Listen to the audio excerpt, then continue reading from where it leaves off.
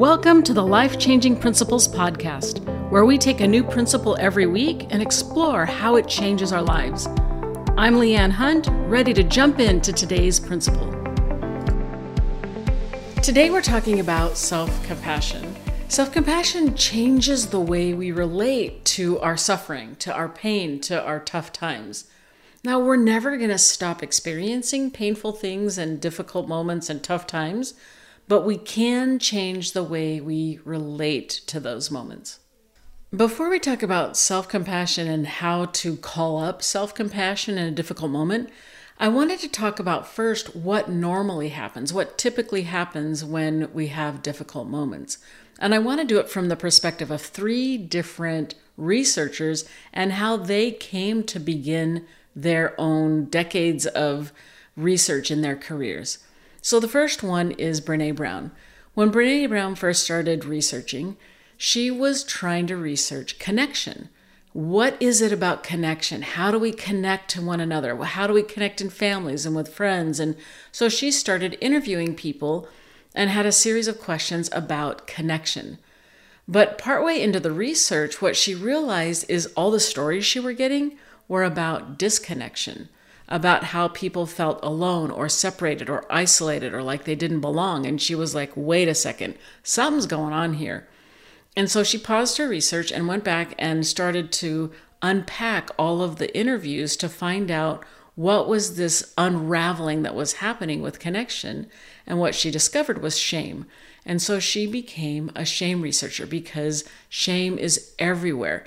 Everyone experiences it. It's something that even when she trains therapists, they have to work through their own shame, not like sort of once and for all, now I've worked through my shame, but to understand that it happens to them all the time. It's just ubiquitous. It's everywhere.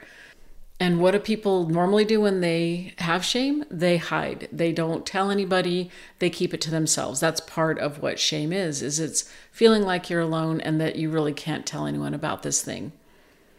The next researcher is named Kristin Neff, and she specializes in self-compassion.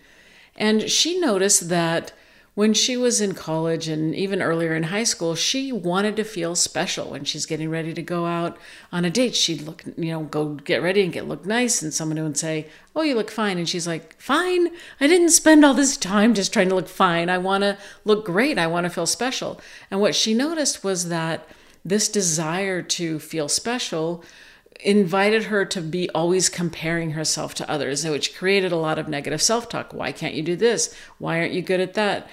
And she recognized that that's what we tend to do, that it wasn't just her, that everybody raised in that generation where she was raised were taught to feel special. It was part of the self-esteem movement. We all need to feel good about ourselves. And so the idea was to tell people how wonderful they are and to help them to feel good about themselves. But to feel good about yourself because of something that you've accomplished invites you to compare yourself to others and to focus on your accomplishments.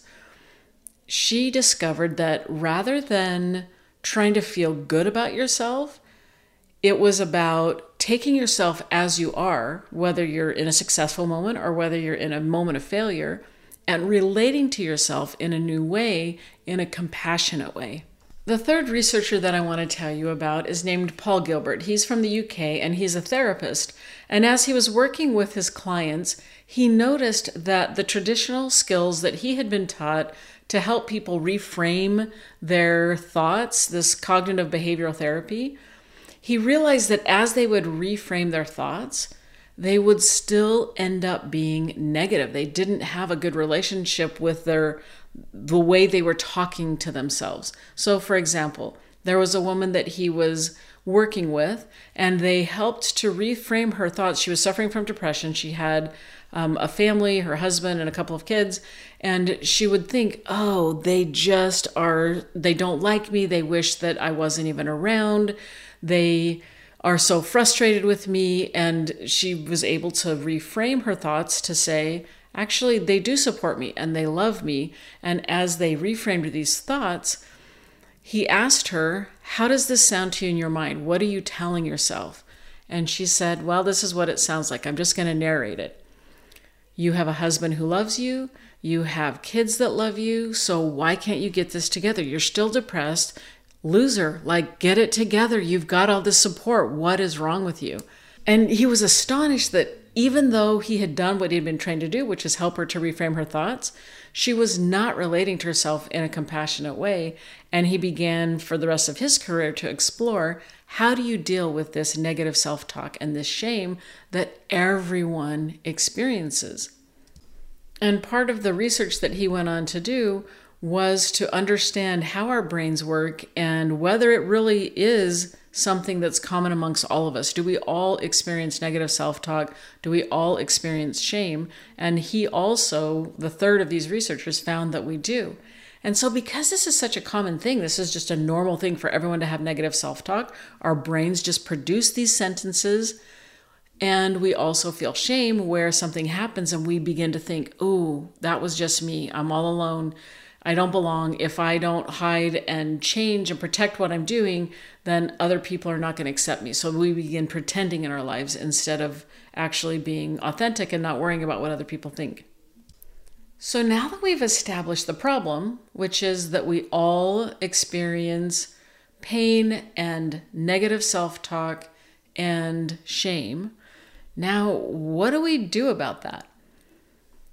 Kristin Neff and Paul Gilbert both came to the conclusion that we can relate to ourselves in new ways with self-compassion, and we're going to spend a couple minutes learning how to do that.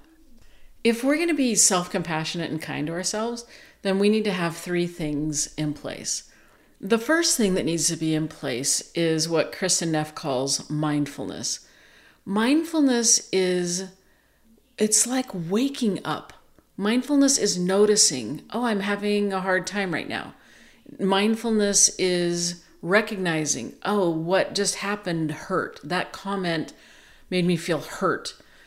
Sometimes we can just go about our days and we react to the hurt and we feel hurt and we just go about all these things and we're just moving along, but we don't ever pause and come to that moment and realize, oh, this is hard right now.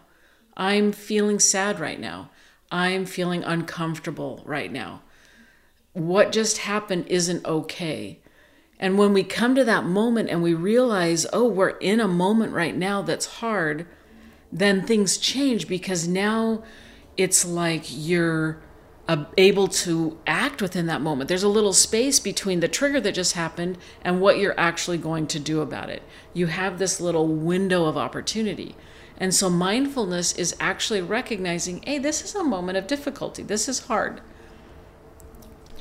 I'm actually not sure I'm explaining this right. I'm not sure I'm giving you the gist of what it is, except that as we move through our lives, sometimes we just are going on automatic pilot and we're just living and doing things.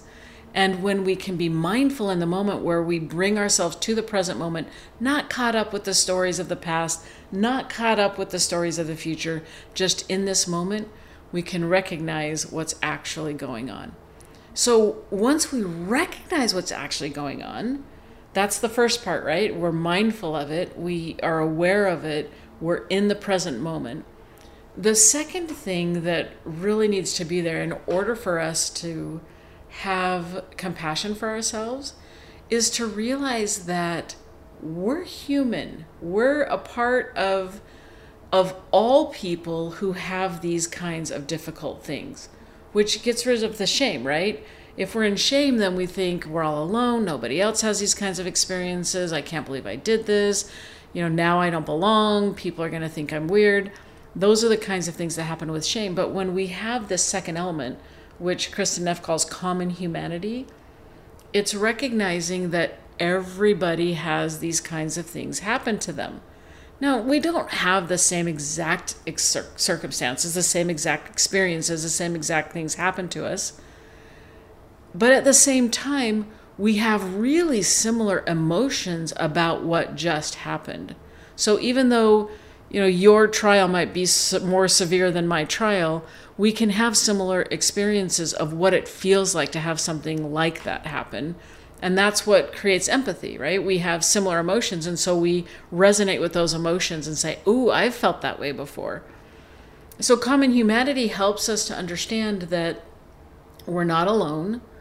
And because we're not alone, maybe this is now fixable and doable, and we can be kind to ourselves because nothing's gone wrong here. This is a normal part of being human. It gives us permission to be human. The third thing that needs to be in place in order for us to be compassionate to ourselves is just the intention to actually do so, to say, I'm going to be kind to myself in this moment. And what seems to happen is it's almost like that turns off a little struggle switch inside of us. Normally, we see something that's happening and we're having a hard time, and we begin to struggle with it and fight with it. We don't want to feel sad. We don't want to feel jealous. We don't want to feel angry and all of these emotions that come up. And so we avoid it or stuff it or walk away from it.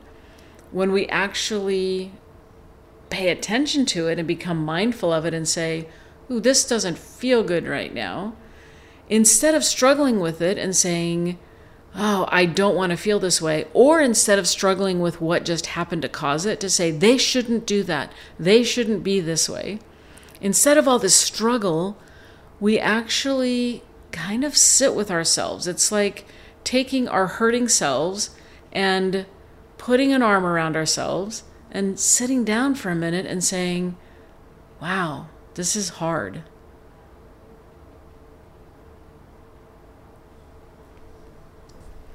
Can you feel the difference between struggling with the frustration of feeling terrible and actually taking a moment to sit with feeling terrible and to say, yeah, this feels terrible? It removes the struggle, and it helps us to be kind to ourselves and to even begin to get curious and think, how can I be kind to myself in this moment? These three individual pieces of self-compassion, mindfulness, and common humanity, and self-kindness are so fundamental to self-compassion that when Kristin Neff created a little exercise called a self-compassion break, those are the three things she used.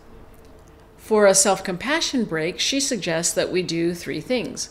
We notice we're having a tough moment and we say, this is a moment of suffering. We remind ourselves that everyone has difficult moments and say, suffering is a part of life. And then we set an intention by saying, may I be kind to myself in this moment. So putting those all together, a self-compassion break is saying to yourself, this is a moment of suffering.